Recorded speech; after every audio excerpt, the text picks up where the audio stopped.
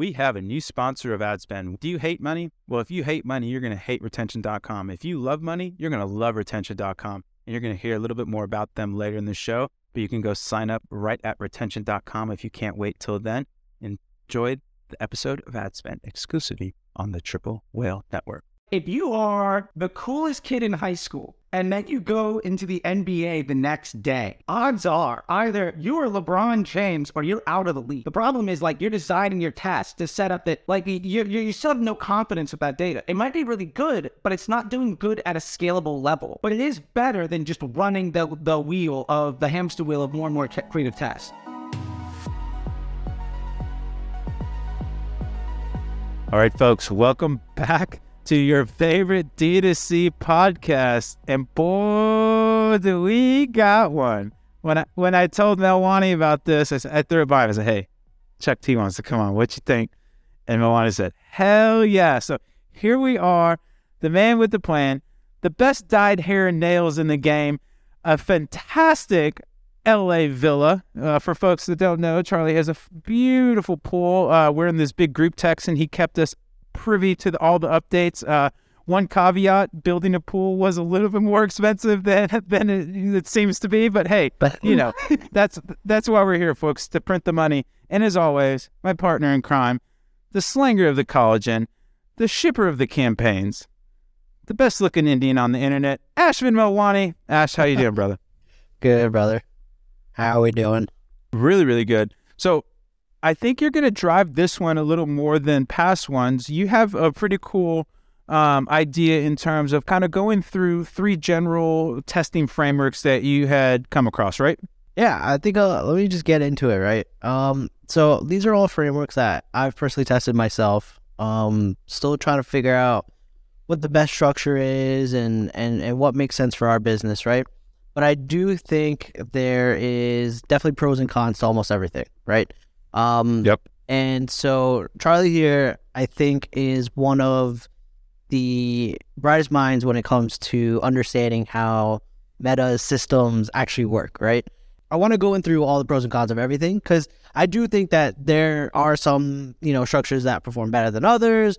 But I want you to kind of dive in and kind of explain why you think that is, right, the case. So let's, I guess in no particular order, probably one of the most popular account structures, right, is you have a testing campaign and a scaling campaign, right? So the theory here is, you got new creatives that come in every week. You set up a test campaign, set it on broad, let it run for 7 days. Hey, you got a winner. Cool. Let's toss it into this scaling campaign, right? That for a while is what a lot of people are doing. That's what I was doing for a while. There's a lot of nuances there that to me sometimes work, sometimes doesn't, right? And Charley, I think you can agree to this, that the sometimes doesn't is the issue with this account structure, right?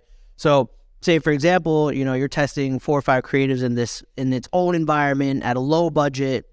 You move it into this big campaign and it's this the big boys. Can this new ad compete with the big boys, or does it completely mess up the entire structure, right? So Charley, take it from here. Give us the pros and cons. What do you feel about the structure?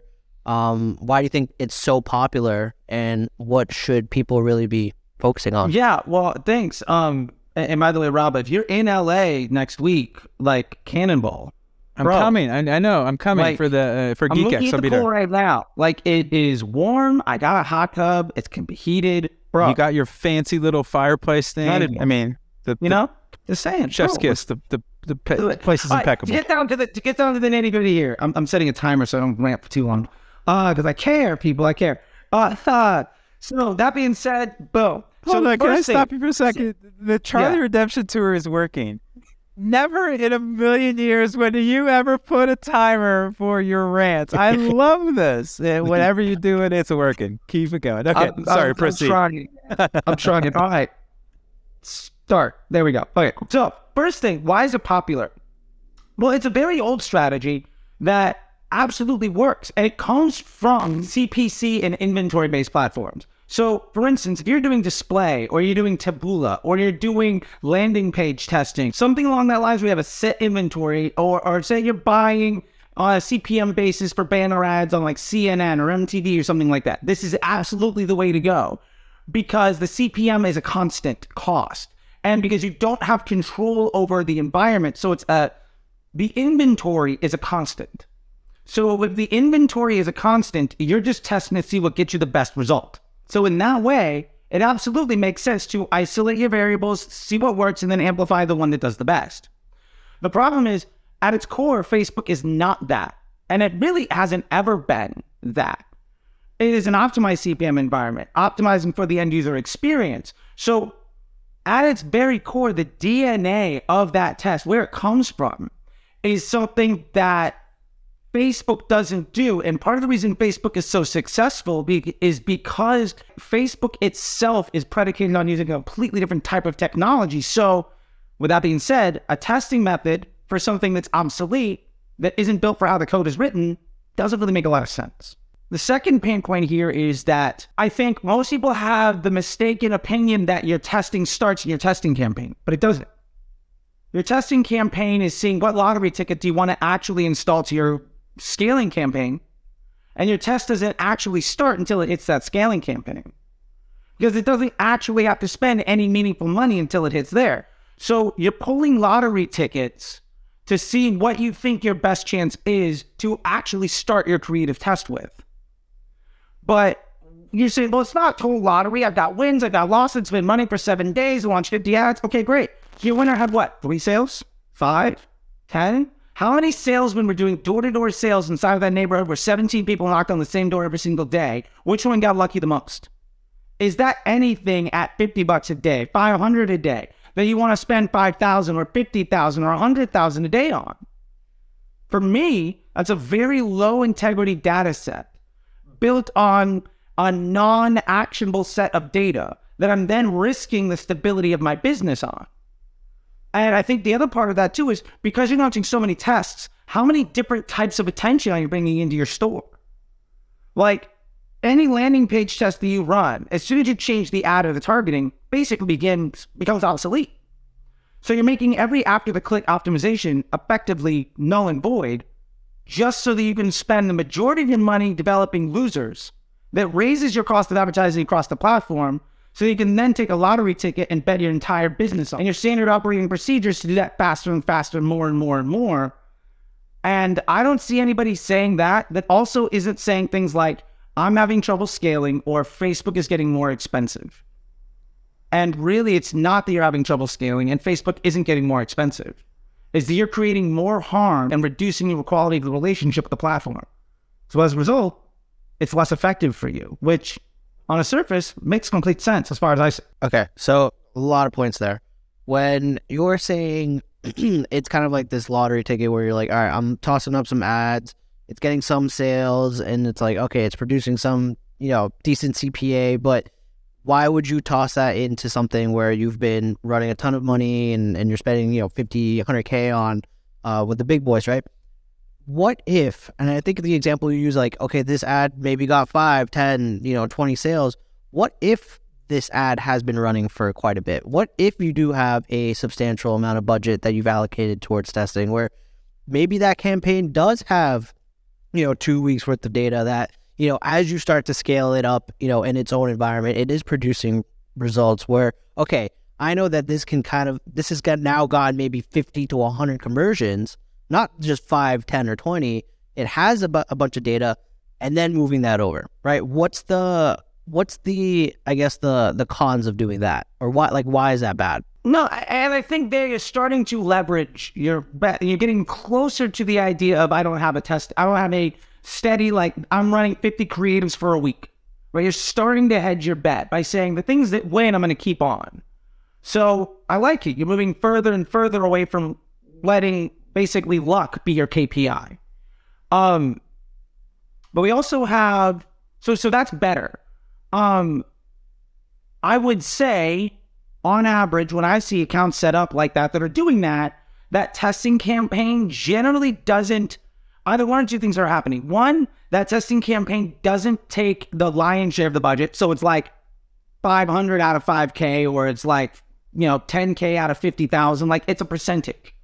So even something that gets 75% of the pocket change, and it's winning, that is no indication of what's going to happen when it gets access to 80%. If you are the coolest kid in high school, and then you go into the NBA the next day, odds are either you are LeBron James or you're out of the league. The problem is, like, you're designing your test to set up that you still have no confidence with that data. It might be really good, but it's not doing good at a scalable level. But it is better than just running the hamster wheel of more and more creative tests. So I like it. It's better. So what is the pushback of moving it into that scale campaign and then seeing how it performs? I think my biggest issue there is, one, at best, what you've done is you set something up that you have a lot of confidence with. I'm going to actually start a creative test with this asset. You're just still hedging your bet before the bet actually starts. The problem is it's also in direct competition with, so it's not competing for in like a CBO environment where Facebook is choosing which bucket to put in money in.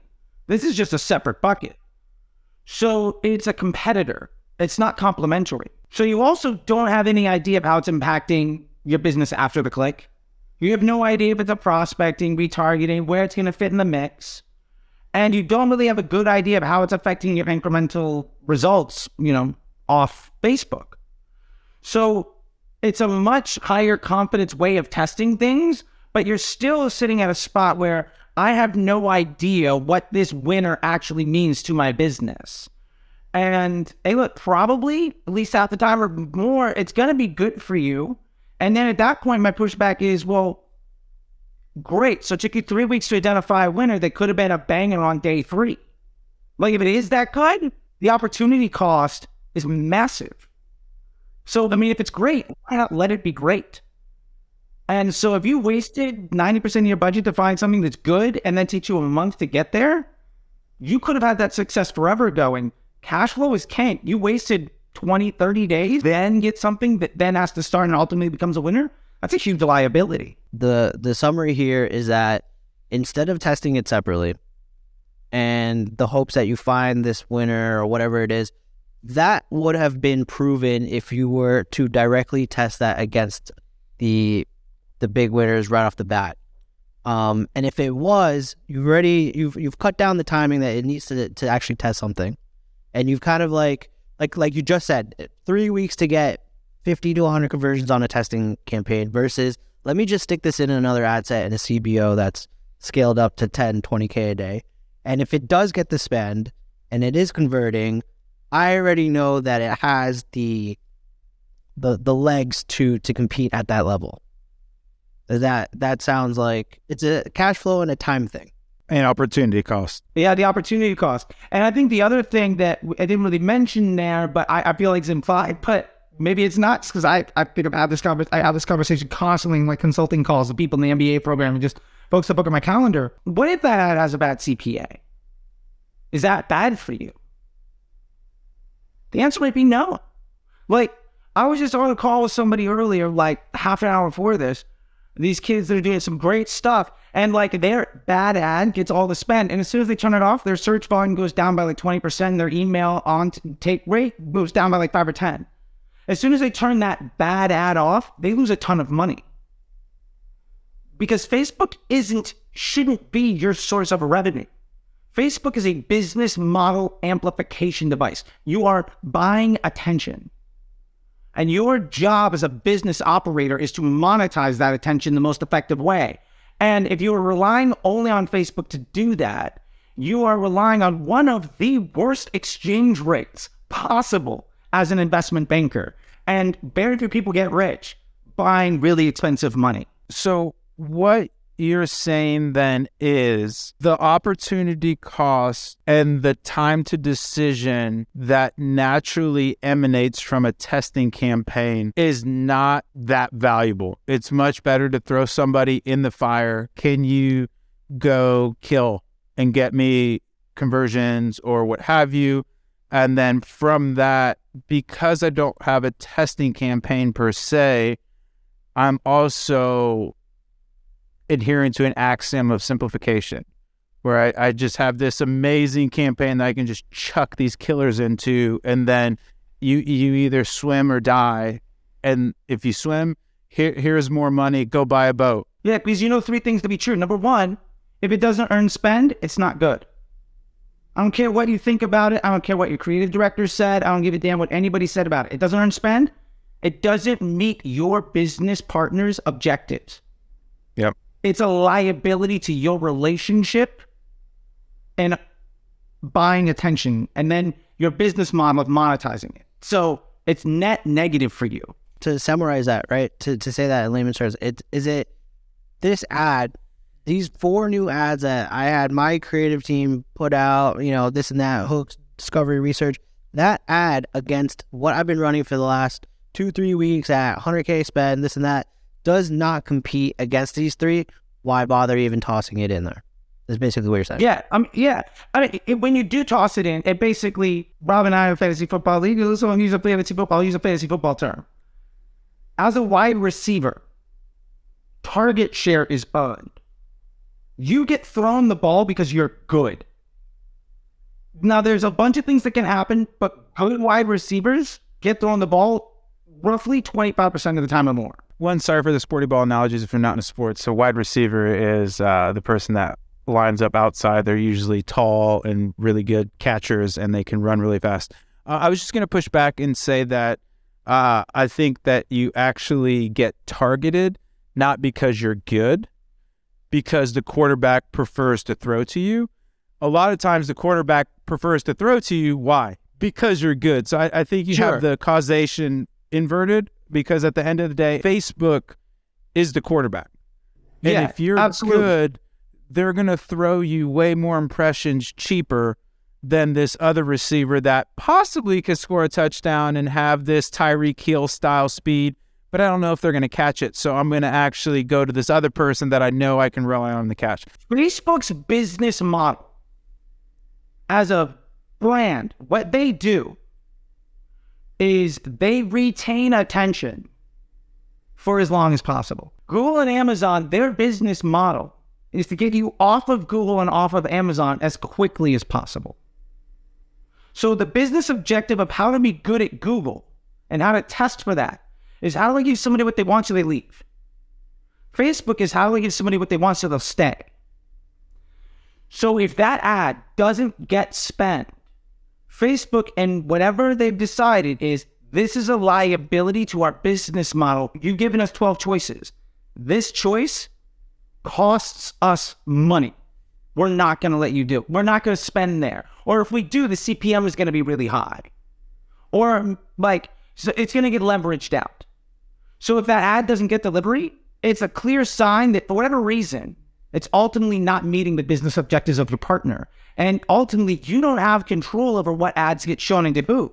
And if you did have control, that would require you making literally thousands of decisions every second, like 24 hours a day. That's impossible.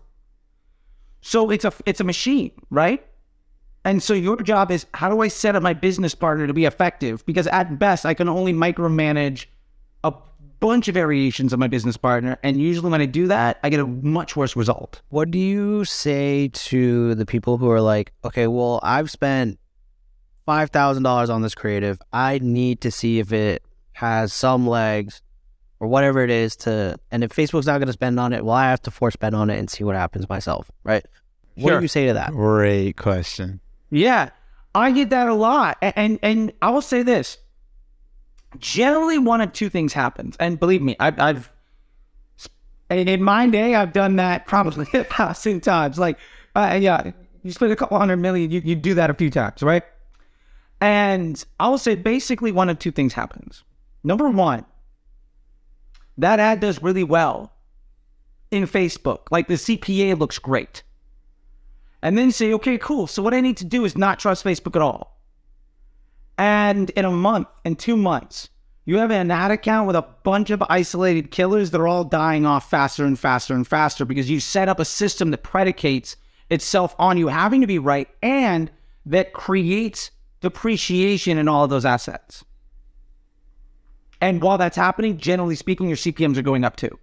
Because now you got a bunch of killers that all work in isolation, competing against each other, and basically they all, instead of there being enough food for one dog to eat, now they're all starving. And so they kill each other off. And so your solution is, I'm just going to get more dog. I'm just going to throw more things in there. So you're setting up a system that ultimately can't scale. So even if you're right, the net outcome of extrapolating that out 10 moves is you're dead. So probably not a good idea. The other thing that will happen is you do that and maybe it does work for a while and then it doesn't. And you get, what you do see is your other environment gets directly impacted by it. And do I want one ad that works well that I know because I'm forcing delivery, I'm going to see ad fatigue, which is a choice. And I'm creating ad fatigue on this asset while also depreciating my control environment.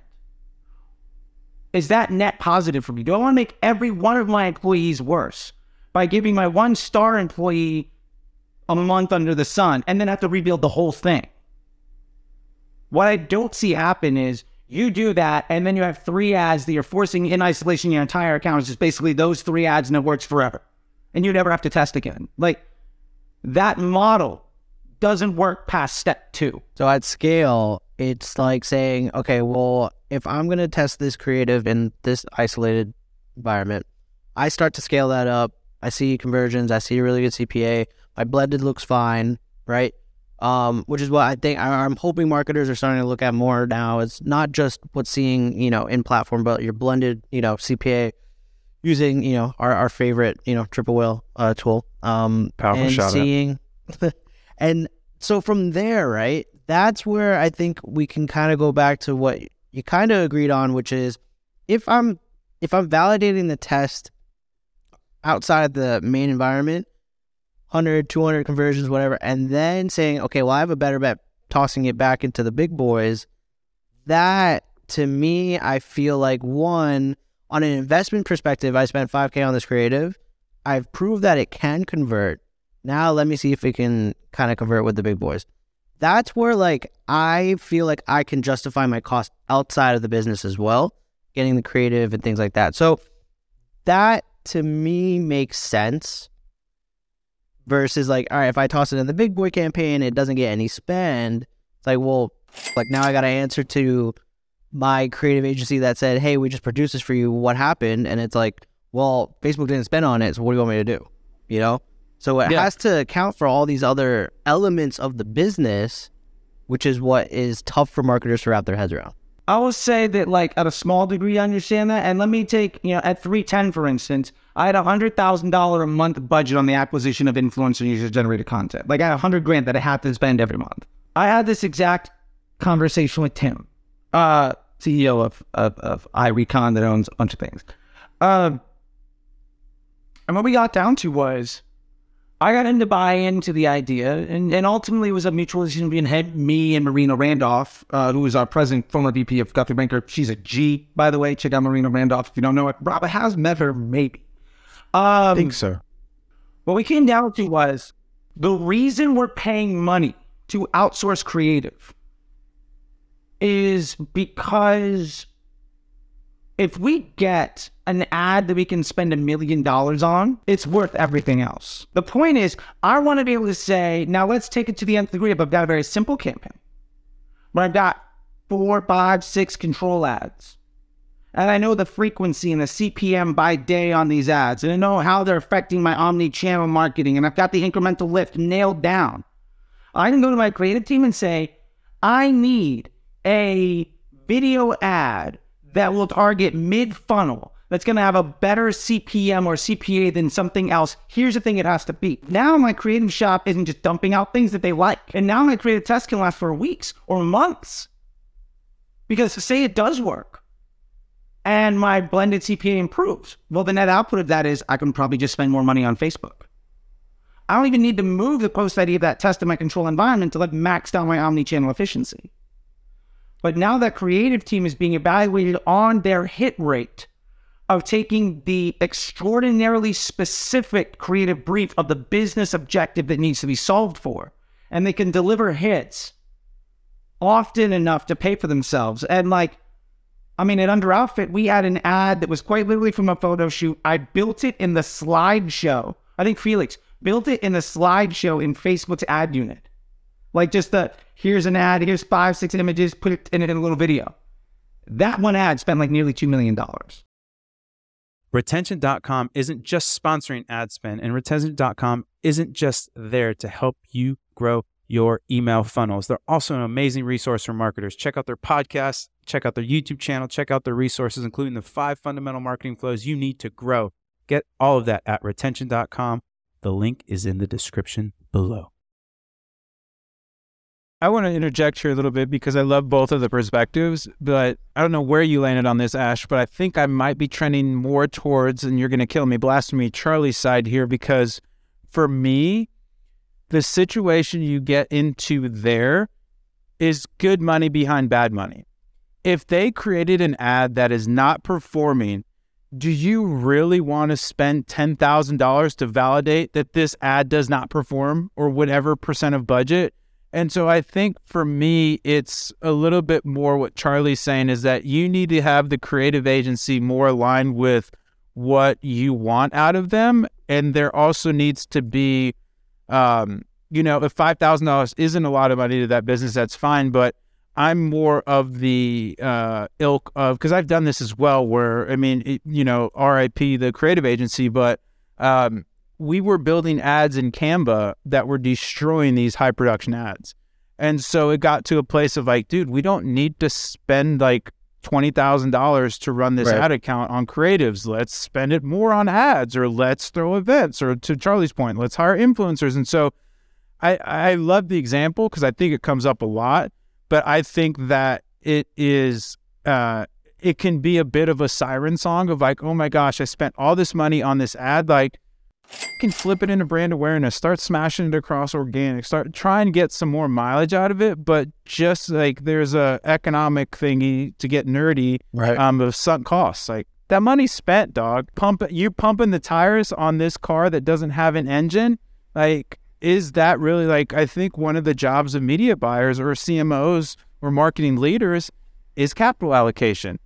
Maybe you took a bet in that you got the $5,000 done, and it's an amazing video, but in your heart of hearts that like, this isn't a pro, this isn't it's not going to win. And so how can I get the maximum amount of value from this asset without having to put good money behind bad money? So that would be my only pushback to that thing. And again, I think where it gets really tricky is when this is the founder or a high up's brainchild, and you have to be very understanding of the politics of that, because it's very hard to call your baby ugly. And so what I would do is lay out the land of like, okay, cool, we spent X amount of dollars on here, you have me budgeted for Y amount of dollars.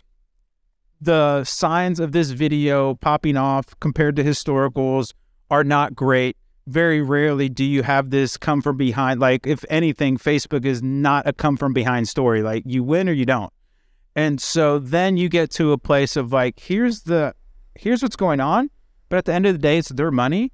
As long as you can show them, hey, this is the path you want to go down, and you want to go put a bucket of money and light it on fire, and you want me to report on that, that's totally fine. But that's probably what's going to happen. I think that's kind of the best case scenario you can get when you have a lot of vested interests in a certain creative doing well, because I've had that before, and it is, it's awkward where it's like, not to have the crass analogy, but you don't want to give lump sums of money to addicts.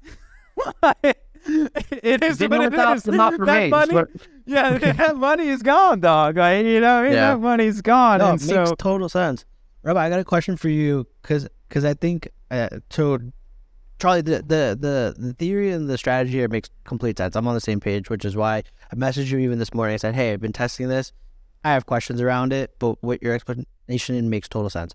Rabba, question for you now, right? Because what you said also kind of like, as a founder or operator who kind of understands this, right? But now you have a team we're moving away from like the tactics of like ad account structure, but say you have the team where like I have my video editor who's taking his time, editing videos, this and that, all for him to come back and say next week, like, hey, how did that one video perform? I was really looking forward to that and seeing what happens there. And I have to go and say like, well, Facebook didn't spend anything on it. We got to move on to the next idea, right? And he's just like, well, what if it did work? What if we separated it out? What if we did this, right? How can I now, as like a manager, a person in that managerial role, now have this person understand that when it's technically not exactly their role as like a media buyer to understand why, but have them feel like, hey, their work is being valued, and two, like, we're not just like tossing their shit to the side and just moving on to the next thing, right? Absolutely love this question. I want to get your viewpoint too, Charlie, but this is super near and dear to my heart. One of the companies that was a client was an Australian public company, really big iPhone app. And the way we got around this was gamify it. And so essentially you have your creatives, and every week we'd run a test. And to Charlie's point, we throw it into the mix and you try and dethrone the champion.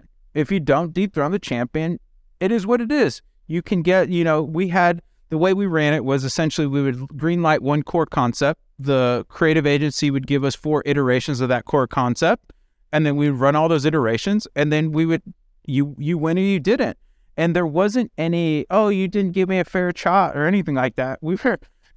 Here's the amount of, and to be fair, Charlie, we did do a little bit of testing, but because there were certain variations of people we did want to draft into the big leagues, but that was it, where it's like, dude, you get X amount of shots to make it, and that's what you have to work with. So, I mean, the creative, I don't think will get too caught up in the too long didn't read is the systemization portrayed a feeling of fairness, where to your point, like, oh, my creatives were getting a shot. Did this beat the champion creative? And a lot of times it won't. But to Charlie's point, like, if you can get going back to the sports analogies, there's 5 person on a basketball team. If you can get an awesome like 3rd player, 4th player, even like a 5th player that are still contributing, but you still have your superstars there, that's a win. And so for me, that systemization of getting in that cadence of the creative of like, here's our core concept. You need to develop these core concepts. Give me 4 iterations. Let's run these 4 iterations against the champion.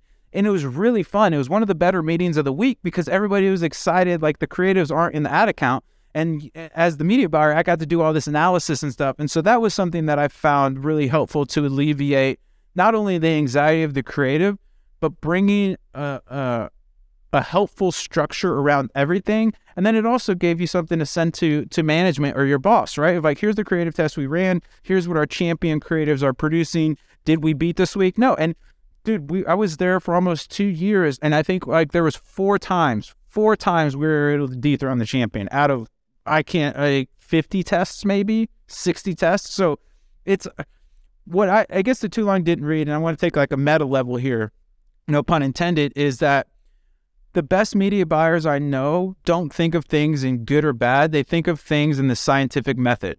Here's my thesis. Here's where I think it's going to end up. And then you measure, and here's where it ended up. Because if you get caught up into that good and bad stuff, to Charlie's point, you start to just chase luck versus being able to have a systemic viewpoint of like, this isn't good or bad. Like, the ads aren't mad at me or the ads don't like me. This is totally amoral. Yeah. It's just, is this the system I'm running? And is this system producing the results I want? Okay, this experiment did not. That's great. There's some learnings that I can integrate where, hey, I don't need to put males in my ads. They are absolutely not working. So now I have an even more tighter brief to then give to my creative of like, never use imagery of males. It's not working for us. It doesn't. And so that's what I would say is like, the more you can get into that systemization and the more you can shift your framing from successful or unsuccessful versus thesis verified or thesis nullified, I think that's just, and candidly, it's a better place to be in your head because you start to get, the ego starts chirping at you, yeah. But that's kind of my little soapbox speech. Keep the emotion out of it. Yeah, I mean, yeah, but that's my take. Where are you at, Here's Charlie? what I've done, especially when we've had like the in-house, because it's the out-house, like, oh, you're unhappy with that? Cool. I'll just take my business elsewhere. Like, whatever. You're getting paid. So, whatever. That's on you. Right? Like, if it's a vendor, I'm paying them like $5,000 a month, that's your motivation. And if you do poorly, I'm going to hire somebody else. You want my business? Do good work. Bottom line. And if I believe in your work and we communicate, you're going to be on the team because I need like one hit every like 6 months for it to be great. The other thing I've done when they're in-house is really gotten across the point, and this is something I try to tell media buyers all the time, is your losses tell you way more than the wins do. Everything lost. Yep. Okay, well, what worked, what didn't, right? And you set it up in a dynamic creative where now you're really leveraging machine learning. What works, what doesn't? And a good creative, in my opinion, a good creative director will look at dynamic creative as a tool to help them be better and better at their job. You can really start to analyze your work and get better and better at it. And one of the things that I did when I've had in-house teams is, and I've noticed this works if they have the right head on the shoulders of the person that's there, but I taught the creative director how to pull reports in Facebook. And I literally was like, these are the ads that are spending, these are the ones that aren't. Like, this is what's working, this is what isn't. And then we would have conversations of like, how can I work with you to dethrone, as Robert put it? Like, how do we work together to make that happen? Fun. Because it was really fun. Now it's like, none of my things are spinning, blah, blah, blah. It's like, well, let's work together so that doesn't happen. Like, it's in my best interest to help you dethrone the best one. So what do we need to do? Now we've got a symbiotic relationship where that person is hella motivated to make it happen. And to be fair, when that new ad comes in, that means we go from 25,000 to 30,000 a day, or 60,000 to 85,000. Like, everybody feels that, and to just kind of reiterate on that sunk money thing, just to give you an example, just the worst sunk money situation. Hold on, I got to pause there. For people that are listening, Charley had this very philosophical lean in. So this is going to be something interesting. If you're not watching, if you do want to watch, you can go over to youtube.com/triple whale. You see that YouTube plug, kids? That's what you call pro. Okay, go ahead, Charley. So I'll give you an example of my biggest fail at making this call. It was a $100,000 call, and we lost another $175 on me chasing it. And I got written up badly by somebody who's like, I don't know what I paid a Kardashian $100,000 to shill the shake. I think we made $15,000 on it. And I chased that with another 100+ thousand. I think on 150, $175K. So we were out almost $300,000, more or less like $250 after the profit. I mean, hey, this is a business. I went in there, they were doing about 18. I left about 20 months later, they're doing 95. But still, $250,000 is a lot.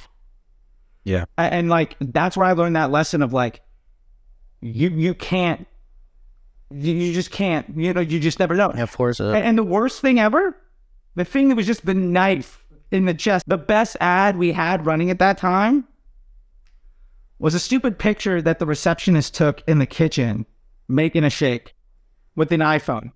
And it was like an iPhone 6. And we just threw it up as an Instagram story, and it got like 500,000, like whatever. It hurts. We used to, like when I was at that agency, we had some pretty big spenders, and we had this like lead generation, essentially like an insurance, like wealth management kind of company or whatever, did absolute numbers. We were spending $1 million a month, like real money. The weird thing was though, they would they had to link it to their kind of lead flow, and we would have to cut off ads all the time because like either budget. Anyways, too long didn't read. We had like every single big gun, super fancy creative agency, and this stupid fucking picture. It was literally that cheesy picture of the company people in front of like the branch office. Oh yeah, I remember this one. Never dethroned it, dude, and it was the bane of my existence because I was like, this is so terrible, and it was just the amount spent behind it and the social proof. Anytime you gave that any sort of like spend again, it would just crush everything else. And that was one of the most frustrating things ever, because everything in my being was like, this is the worst ad ever. Like the copy was terrible, headline was just absolutely slayed. So kind of to your point, Ash, of getting that was a very good learning for me to not become emotional, because I was like, it was almost like the basketball player that you hate or something that just would win. You don't get it, and they would just every time beat anything that you threw at it. It's like Dennis Rodman back when he was in Texas. Oh, dude, it was so frustrating. It was so frustrating. And so, I mean, for me, the too long didn't read. It was just like never be attached or have dogmas, because the weird can win. And you as a media buyer or as a founder, you have two choices. Do you want to be right or do you want to make money? Yep. That's it. Right. You want to be right? That's cool. Give me another $10,000 to test behind this beautiful high production ad. You want to make money? Amazing. I will do that as well. And so I think as an agency or somebody that is working with clients per se, you really just need to constantly reframe it as it's not your money. And so you need to say, hey, here's the way I can deploy your capital. Here's what I think the expected outcomes are.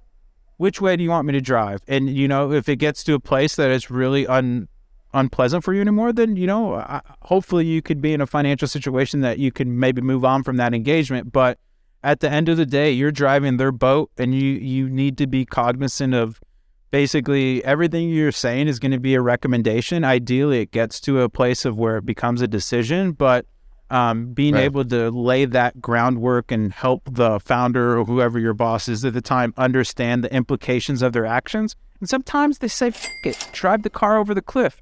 It is what it is. But I think that's something that also helped me out a lot running agency life, was understanding personalities and just being like, hey, man, we'll run whatever strategy you want. But at the same time, that's why you're giving me the money, is to come up with this strategy. So anyways, a little ranty there, but man, this has been a great talk. Products have different personas, right? So there's you're gonna have one. So let's take our collagen burn, for example, right? You have the weight loss audience and you have this beauty audience, right?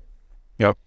Do you, Charley, go at this product from two different sides, and does that become two entirely different funnels? That for one product, do you create two different funnels?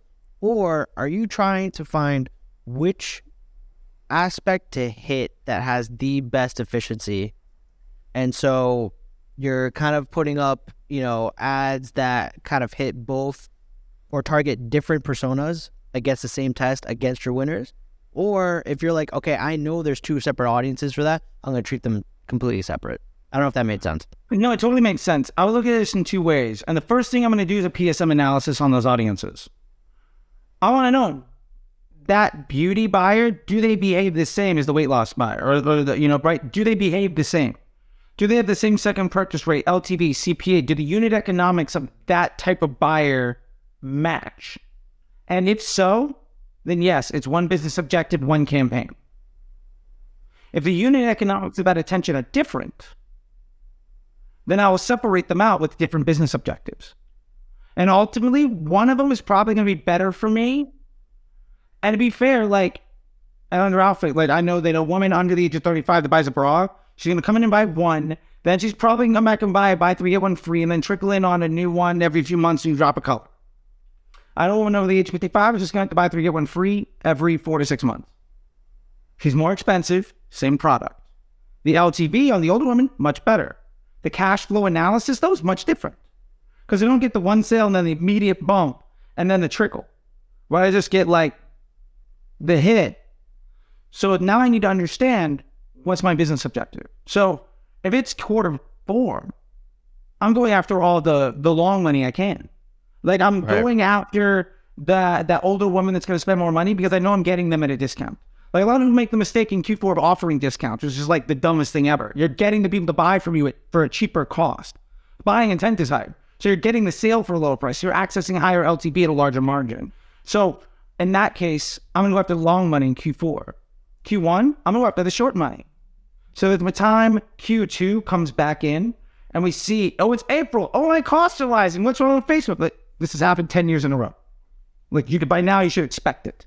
And what happens for me? The long money from Q4 hits and the short money from Q1 hits. And so now Q2 and Q3 is all CRM. And I can work on my business model. What can I do better as a business? So that when Q3 and Q4 hits again, I can vault even higher. I've done it a few times, and I'm now 5 businesses in, just making 8, 9-figure businesses for an exit, and I'm about to do my 6th in the last 5 years. There's a pattern. There's other ways of doing it. Some people might go retail.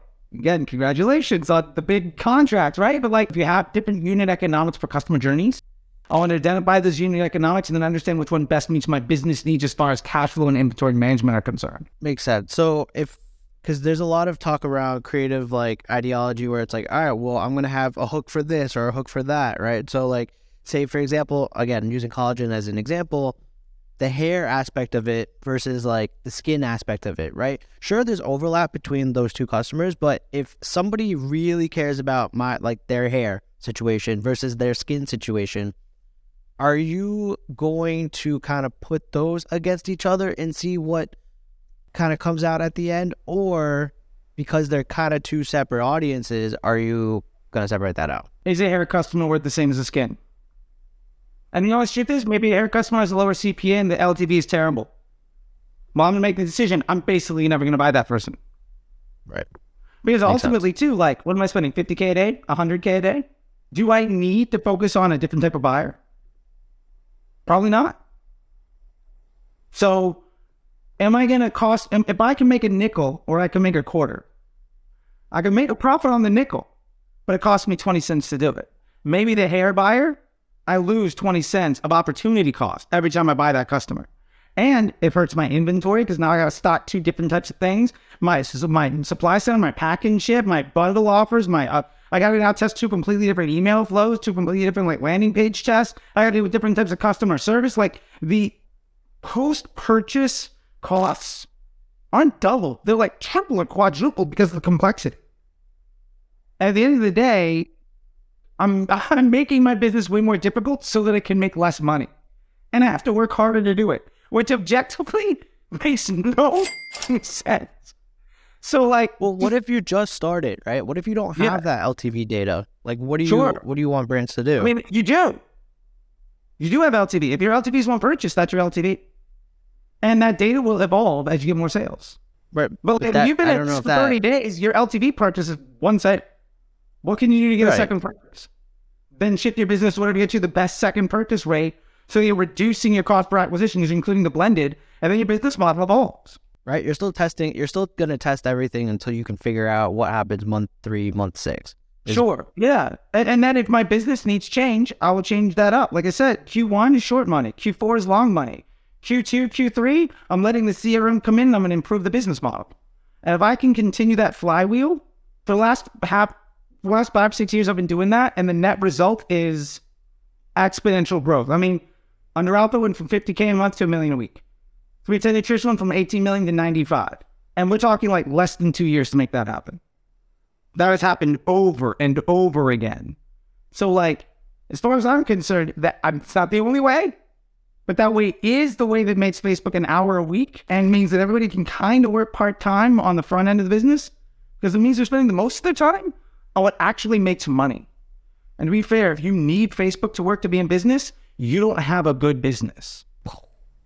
Love it. Hate. It's a good place to end it.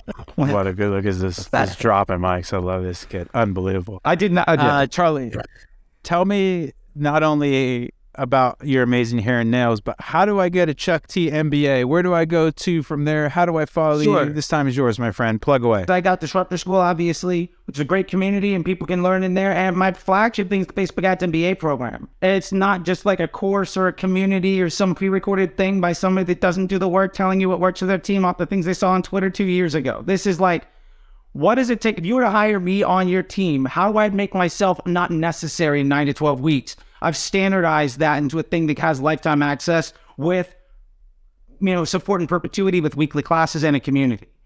That's it. mba.facebookdisruptor.com. You can check that thing out.